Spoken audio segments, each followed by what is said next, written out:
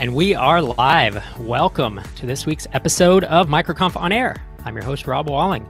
Every Wednesday, we live stream for about 30 minutes and we cover topics relating to building and growing startups that are ambitious, but they fit within the goals of our life, of not burning yourself out, of having good relationships and having purpose, finding freedom, and having that long-term mindset that we talk about at MicroConf on Startups for the Rest of Us and with, the bootstrapped, self-funded crowd that we hang out with. So today, I'm excited in a few minutes to welcome Christopher Gimmer. You may have heard of him. He joined me on episode 480 of Startups for the Rest of Us, and we talked about stair-stepping your way to SaaS. He also has done 2 MicroConf talks. He did an attendee talk called How We Generate 1,000 or more than 1,000 signups a week for our SaaS business. And that was back in, 2016 and 2019. So exciting stuff talking with Chris today. I'll have him on in just a minute, but before we dive into that, a couple housekeeping items. Now, the first one is, hope you've been enjoying the MicroConf talks that we are putting out. We're calling a MicroConf refresh that we're putting out on the podcast feed. So if you search for MicroConf On Air in any podcatcher, you will find not only this here live stream coming to you asynchronously every Thursday morning, but every Tuesday morning, we're taking the best MicroConf talks from the past, 9 years, 19 events, almost 10 years, 19 events. We're starting with the top 5 from our playlist. And so we've worked through, talk from Jason Cohen, Joanna Wiebe, trying to think of who the third one was. I introed all of them. Patty O'Levens, Sherry Walling, my wife. And there's going to be one for me, one from Patty O'Leven. And then we're just going to roll into it. So if you're not subscribed to that, I would recommend it. It's been really cool to hear those talks and to be able to do it while I'm riding my bike or doing the dishes or what have you. So we've had a lot of positive feedback about that, and I hope you've been enjoying it. And if you haven't, MicroConf On Air, search that in any podcatcher and subscribe, or you can go to microconfpodcast.com if you want to listen in the browser. If you want to be the one, person who's listening to the podcast in a browser. If you haven't already, speaking of subscribing, youtube.com/microconf is our YouTube channel, and we are releasing these live streams, and we will be releasing quite a few other videos that we released, a couple hundred this year. Of course, that was as we started getting our YouTube YouTube channel live, but youtube.com/microconf, hit the subscribe button and you'll get notified about our future live videos. Thank you as always to Basecamp and Stripe. They're our headline partners for the year. I really appreciate their investment and their faith in MicroConf. And as always, they make what we do just a little easier, and we welcome their partnership and are happy to be partnering with them in 2020.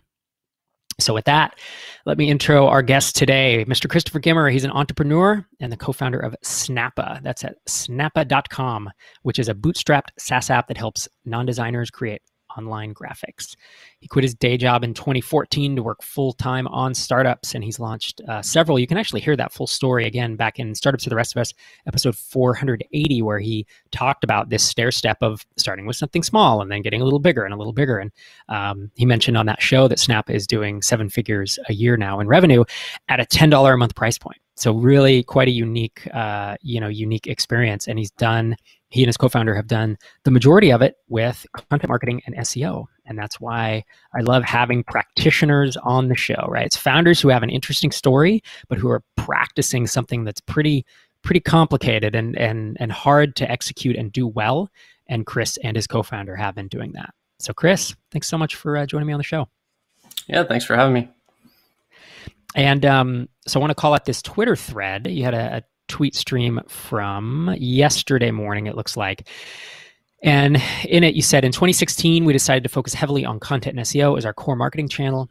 As you can see from the graph of our organic traffic, this channel has really paid off for us. Here are some of my thoughts around growing a traffic channel. Yeah, there's the graph. Thanks, producer Xander. It's up and to the right in all the best ways.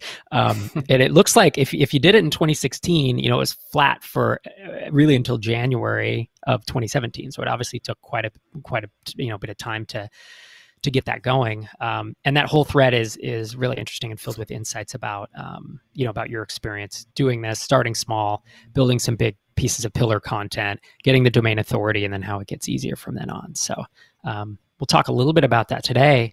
I want to kick us off. You have mentioned this term a few times, and I've heard it before, but it's this content marketing flywheel. You want to tell, if someone's listening in the audience here, they don't know what that is, you want to let them know how you think about that?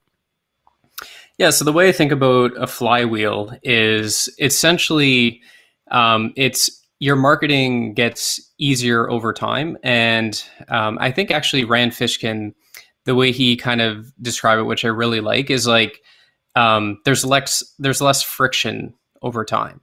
So if we think about content, for example, in the beginning, it's generally really hard for a new website because they don't have the backlinks, they don't have the domain authority.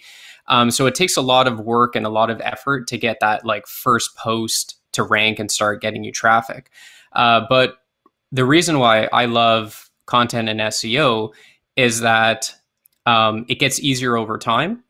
And so in the beginning, and I kind of talked about this in the Twitter thread, is like we had to spend a lot of time doing, outreach and guest posting to try to build those backlinks in order to start ranking. But then, now that we're 3-4 years into it, we can publish a brand new post, and within a couple of days, we'll start ranking at the first page of Google for some keywords, just because we built up so much authority that Google knows if we're publishing something around visual content or social media, they're going to pay attention to that. So that's kind of the way I think about a flywheel, is that it's ultimately like scalable marketing, as opposed to, something like paid advertising, where typically your cost per lead tend to get more expensive as you bid for more and more ad slots. So that's kind of how I think about it. Sorry, Rob, but I don't know if you just muted your mic. I did. Thank you. I always mute when I take a sip of tea and then I forgot. Thanks for that, Chris. We have several listener questions also coming in through Slack. If you're not in MicroConf Connect, you want to ask questions of this or a future live stream, go to microconfconnect.com and sign up. And then we have a MicroConf On Air channel. We have, it looks like 3 or 4 questions already, and I will pepper those in as we go. I obviously have some more questions prepared for you, but I love the live interaction with the audience. So first question from Chris Echard. Sorry if I butchered your name, Chris. What are some of the pros and cons of having a lower priced product? Is SEO one of the only viable strategies for success for a $10 a month SaaS? Yeah, so obviously I'm speaking in general terms here. There's going to be exceptions to the rule. Pros is typically, when your product is only $10 a month, it's much easier to try things that are $10 a month, and there's not a lot of upfront commitment. So what you'll find is that, relative to like an enterprise SaaS, we have extremely high conversion rates from our homepage to a trial. But then the cons is the retention. So as you would expect, for the same reasons that it's so much easier to try a $10 product, typically what happens is they're usually tend to have lower retention rates compared to like an enterprise SaaS product. So I think, that's kind of the thing, is like you have to be aware of that. So if you're going to do a $10 per month product, you have to be really good on acquisition, because what you'll find is generally you'll probably be somewhere in the 5 to 10% churn rate range, maybe even higher than 10%, but 5 to 10% is pretty typical. So if you're not able to continue to acquire new users each and every month and have a scalable marketing strategy, you're probably going to start to plateau and struggle a little bit. Yeah, the 3 the 3 marketing strategies that I know of that can work with a really low price product, whether it's $10 a month SaaS or whether it's a $5 iOS app, are 2 of which you're doing: content marketing, SEO, which are, although they're interlinked, they're not necessarily the same. And SEO can be ranking in Google, it can be ranking in the iOS App Store, it can be ranking in Amazon, it can be ranking in YouTube, it can be, and we can name 20 WordPress plugin repo, we can name 20 repo, places where SEO applies. It's not just Google. So content, SEO, and virality, right? That's where Dropbox had a big thing there. And, if people referring other folks is the other one, because they effectively have to be free or almost free. As you said, you can't really do paid advertising when you're charging $10 a month. It would be a limited time. You'd have to find a new ad network that was cheap for, and then the window would close. Our next question is from Patrick Foley. He says, should you try Let's see. So to start out, should you try for SEO, or should you just write good content and let the SEO take care of itself for a while?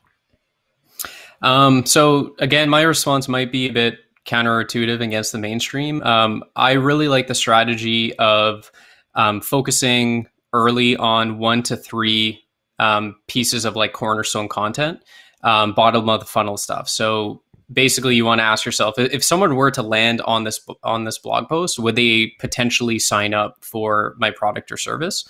And essentially, you want to look for keywords that have fairly high search volume related to your lifetime value. So if you're selling enterprise SaaS that's like $1,000 a month, then obviously you don't need to have that much search volume, because even if a couple of those convert, like you're golden.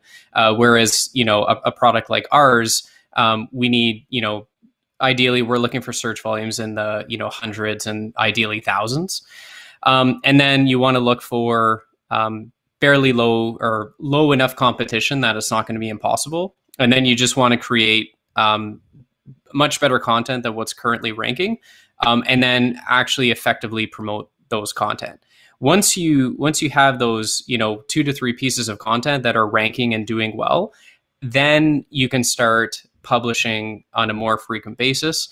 But I'm really not a fan of I'm just going to write one blog post per week and hope that in 3 months' time it's going to catch on. I generally think that's a bad strategy. When you're a HubSpot and you've got, an army domain authority, then you can start publishing 3 to 5 posts a week and not have to do too much on the content promotion side. Yeah, I think that's a really good point that I think a lot of folks miss, is the fact that you need the domain authority to rank these days. And it didn't necessarily used to be the case, 5, 10, more like 10 or 15 years ago. This strategy that people, hey, I'm just going to throw a bunch of stuff at the wall and see what sticks, it did work, but this stuff changes and it becomes more competitive. So wise words, sir. All right, next question is from, it's from Forrest. He says, what are some things to look for, or any advice you might share on hiring someone for an SEO/content marketing position? What do you think? It's a good question. It's hard when you do it all yourself. Yeah. Yeah. So one thing I will say, what we do is we've hired a really good freelance writer. When I think of content marketing, I think it could be split into 2 roles. You need someone who's really good with SEO. So doing the keyword research, identifying what keywords would work really well. Obviously making sure all the on-page SEO stuff is good. And then you have people that are just really good writers. And I know for myself, it takes me so long to write a piece of content. So what you could do is, I think you really have to if you're going to do this, I think you need someone in-house who can really own the marketing or SEO side of it, however you want to frame that.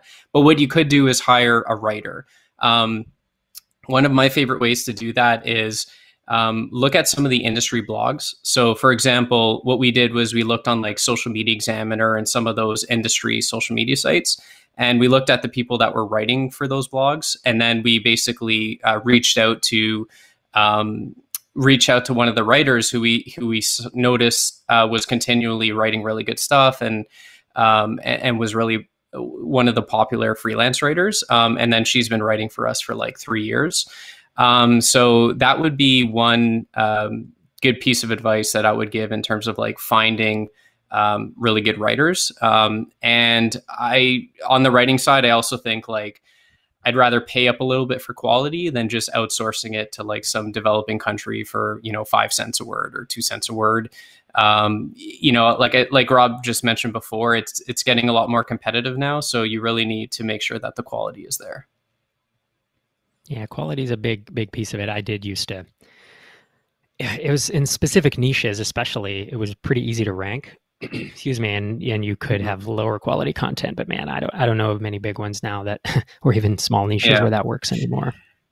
And I guess just to answer the like SEO side of it is, if you can't, the best way is just to find people that have done it, right? Yeah, it's a thing. Right? Yeah.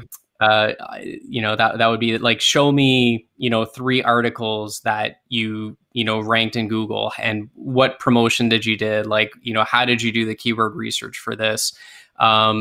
I would ask them questions like, how would you go and promote this piece of content? How would you do keyword research for, 3 new pieces of content that we wanted to write for our blog, and just make sure that, they know what they're doing. Yep. All right. You may have already answered this question, but it came in before we started. It's from Pablo. He says, what do we do after having the 3 pieces of content and the landing pages? Because you talked about that in your Twitter thread, and then just now. I think you said that's when you can start publishing on a more regular basis?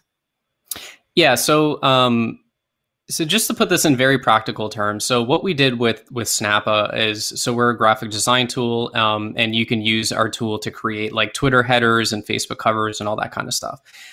So one of the first keywords that we identified was Twitter header size. We found that a lot of people were searching for what the Twitter header size was. And naturally, if someone's searching for what the Twitter header size is, there's a good chance that some of those people will actually need to create a Twitter header.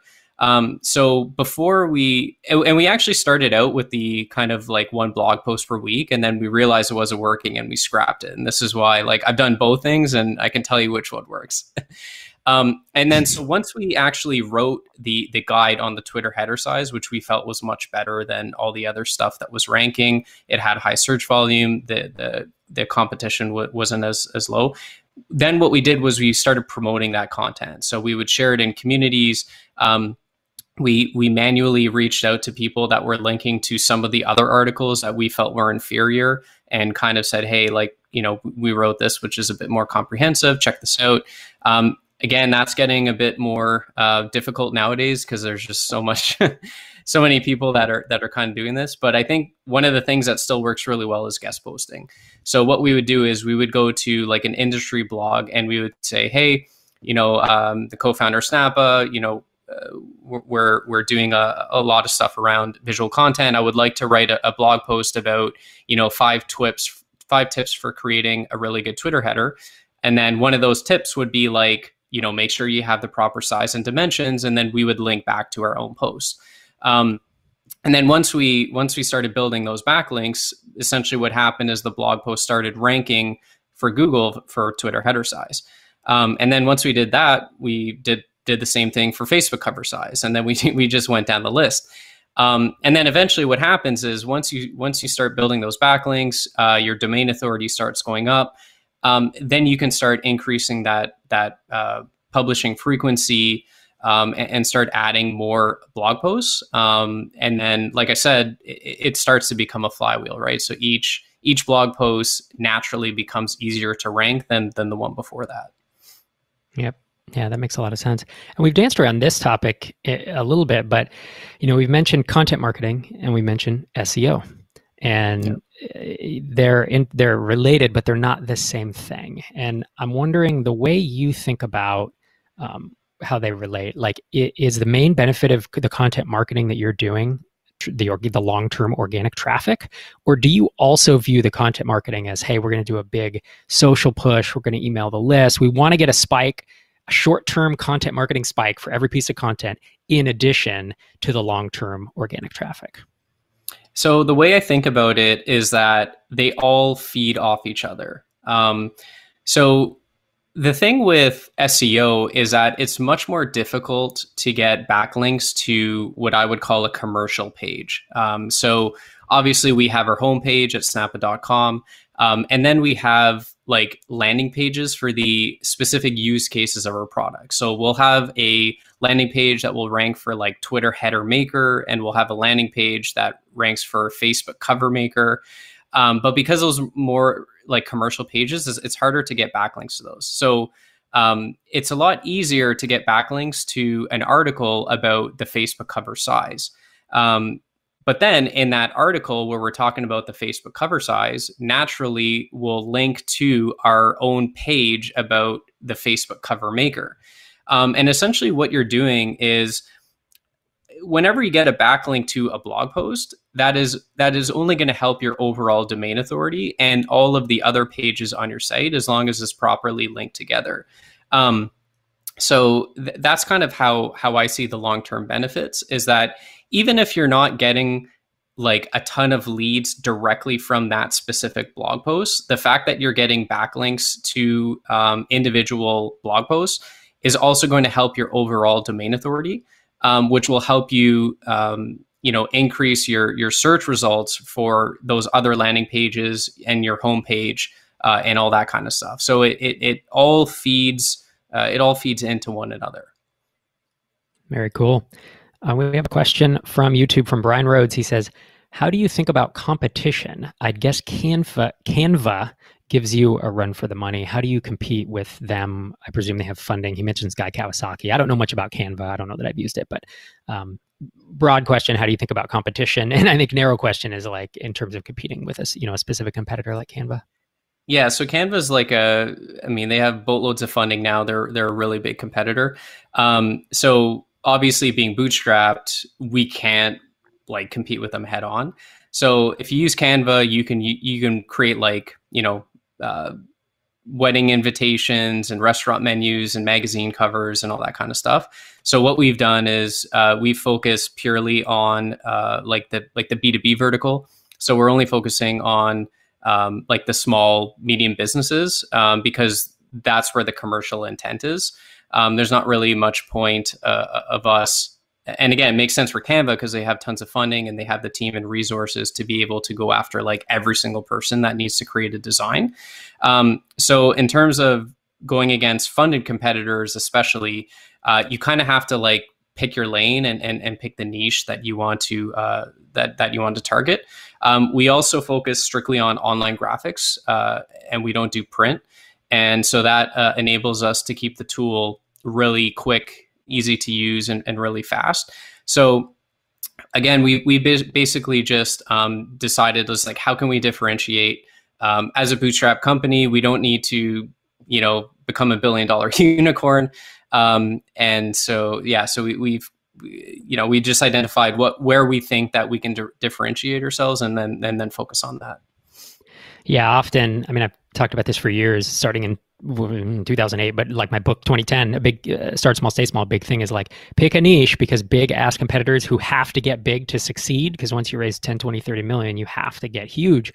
They have to ignore, they're not going to be very good at these little vertical niches, whatever you pick. Be the best, be better than them at this. It's not that hard to do it because they're a general purpose tool, and then position yourself, like you've done on your H1 is, I don't have it up right now, but it's like build social media stuff for your business. Whereas they're like, I just went to their homepage and I'm like, I don't even know what this is. That was literally, if I had heard about it, I'm sure I would know, but like it's just a general purpose tool. So that's how you can kind of use a larger competitor's strengths against them almost. Mm-hmm. All right. Another question, a question I had is, I think one that comes up commonly when folks are doing a lot of SEO, a lot of content marketing and SEO. What about the risks? How are you, are you concerned about the risks of having all your eggs in one basket, namely Google? Because Google is known to just smack down and whether they accidentally stomp all over your business model. I've had entire businesses just wiped out of existence because it was 90% SEO, mm-hmm. and we know of others that have happened. So how do you think about that? How do you guard against it? Does it keep you up at night? That's a good question. So a couple things. So obviously, like we've grown pretty much primarily through organic SEO, but we do have a couple other channels. So like our direct channel is pretty good. We have pretty good word of mouth because of our free plan. We have some affiliate stuff, but yeah, the majority is through organic and SEO. The way I would think about it is what I found is a lot of the people who get the ban hammer or get crushed is a lot of them are doing kind of gray hat stuff. So if you're building a business for the long term, is like you just really want to stay firmly on the white hat side. So like we've never done private blog networks. We don't do like link exchanges. Basically just let alone black hat. Like we don't even venture into the gray hat stuff. The other thing is, I think, the stuff that we're writing is like, it's really valuable stuff. And the one thing with Google is, I think they tend to go after like really big lucrative industries. So travel is one where I think a lot of, like Expedia and Yelp and some of those industries have kind of been affected by that. But it's like, is Google really going to come after, social media graphics and come down on us? Like, sure, the risk is always there. So I think it's kind of like a niche by niche and case by case basis. But I think in terms of like general advice is like, you always want to try to diversify your traffic in some way. You don't want to just have one blog post that's bringing you like all of your traffic, or one landing page. That's why, again, you want to up that frequency. You want to get more than one blog page that's ranking. You want to get your landing pages going. We're adding YouTube into the mix now. So you want to, eventually broaden that funnel as wide as you can. Very cool, sir. And in the couple minutes we have left, we've had a lot of good participation today, good listener questions coming in. I think we have another one we may not have time to get to, but I wanted to find out more about your YouTube strategy. You mentioned offline that with Snappa, you guys are poking your head into the YouTube funnel because it's just it's the second largest search engine by volume, right?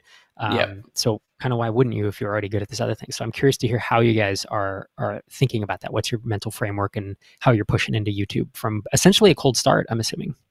Yeah. So one of the really interesting things with YouTube is there's obviously a lot of overlap with, traditional Google search. And we started noticing, especially that, now when you search for a keyword like, how to create a thumbnail, sometimes like the top 3 results, even in Google, are like actually YouTube videos. And the other thing is that because we're already getting so much traffic from a lot of our blog posts, what we started doing was like embedding YouTube videos within those blog posts. And then those start ranking kind of in YouTube on their own. So, we kind of looked at, Google search is doing really well, and YouTube is just a really natural, additional layer to that flywheel that you can build out. That's kind of been one of our goals for 2020. And, in the last 90 days, I think our channel had like a couple hundred, subscribers, and now it's at like 22 or 2,300. Some of our recent videos are pulling in like 40,000 views. And so it's, we're definitely seeing some like really, really good early results with that. I don't know if you want me to go into some of the things we felt has been working for us. Yeah, I think so. We got 1 or 2 minutes. Let's roll into it. Sure. I actually asked Nick. He's doing a lot of our videos. I was like, "Hey, I'm gonna do MicroConf on air," so he gave me a bunch of stuff. Cool. So a couple things is obviously you want to do keyword research similar to how you would do it for regular SEO, and obviously it's going to be a bit different. Ahrefs even actually has like keyword research specifically for YouTube, which you can check out. One tool that's been really helpful is called vidIQ, and essentially what you can do is you can go on competitor videos and see what tags they're using, and that's been pretty solid. And then the other thing that he was mentioning has worked really well is to actually script out your videos ahead of time. Because what Google's or YouTube's doing now is they can actually essentially figure out, or they're actually like transcribing your videos to actually figure out what your video is about. Whereas before they would almost rely primarily on like the tags and the title of your videos or whatever.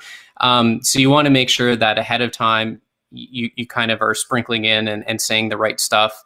Have a really good consistent flow and very clear audio. Obviously, nowadays, like, again, the bar is just being set a lot higher on YouTube. So you want to make sure like video is very clear. You want to have a professional mic, which, you can buy for like $100 nowadays. And then in terms of the promotion thing, one of the things that has helped really, really well for us is utilizing our email list. So, whenever we create a YouTube video, we'll email our list and we'll send them directly to that YouTube video. And so when YouTube is detecting that like early engagement and people are liking it, they're going to be much more willing to kind of show that in the feed and bring your video up in the search results. So those are some of the things that have worked for us, and obviously having a really good thumbnail. Yeah. Yeah, we've learned that as well. Very cool, man. I appreciate that. And if folks are trying to up their game with audio and video, there's something called the Soapbox Station. That's actually what I'm using here. And there's a $500 or $600 version of it. It's from Wistia, and they have a shopping list, and you buy all the parts and just hammer it into a wooden box in essence, and you can carry it around. I've also seen this Marantz professional turret that's like $200-$300. I think the audio or the video quality is good. But anyways, there's such inexpensive ways these days to it's to crazy. Up the game. Yeah, it's really nice. So, well, sir, thank you so much for taking the time to join me today. And thanks for all your tips. I know we could keep going for quite some time, but I'm going to take us out here halfway past the hour. If folks want to keep up with you, they should hit Twitter and look for C. Gimmer, and of course, snappa.com, and check out the blog and all the stuff that you've been working on. Coming up next week, we have Rand Fishkin, and we'll be talking about spelunking for web marketing opportunities. Rand is the co-founder of Moz and the founder of SparkToro, and author of Lost and Founder. And he's got always has unique insights to share. So really looking forward to seeing you back here, same time, same place next week, microconfonair.com. See ya.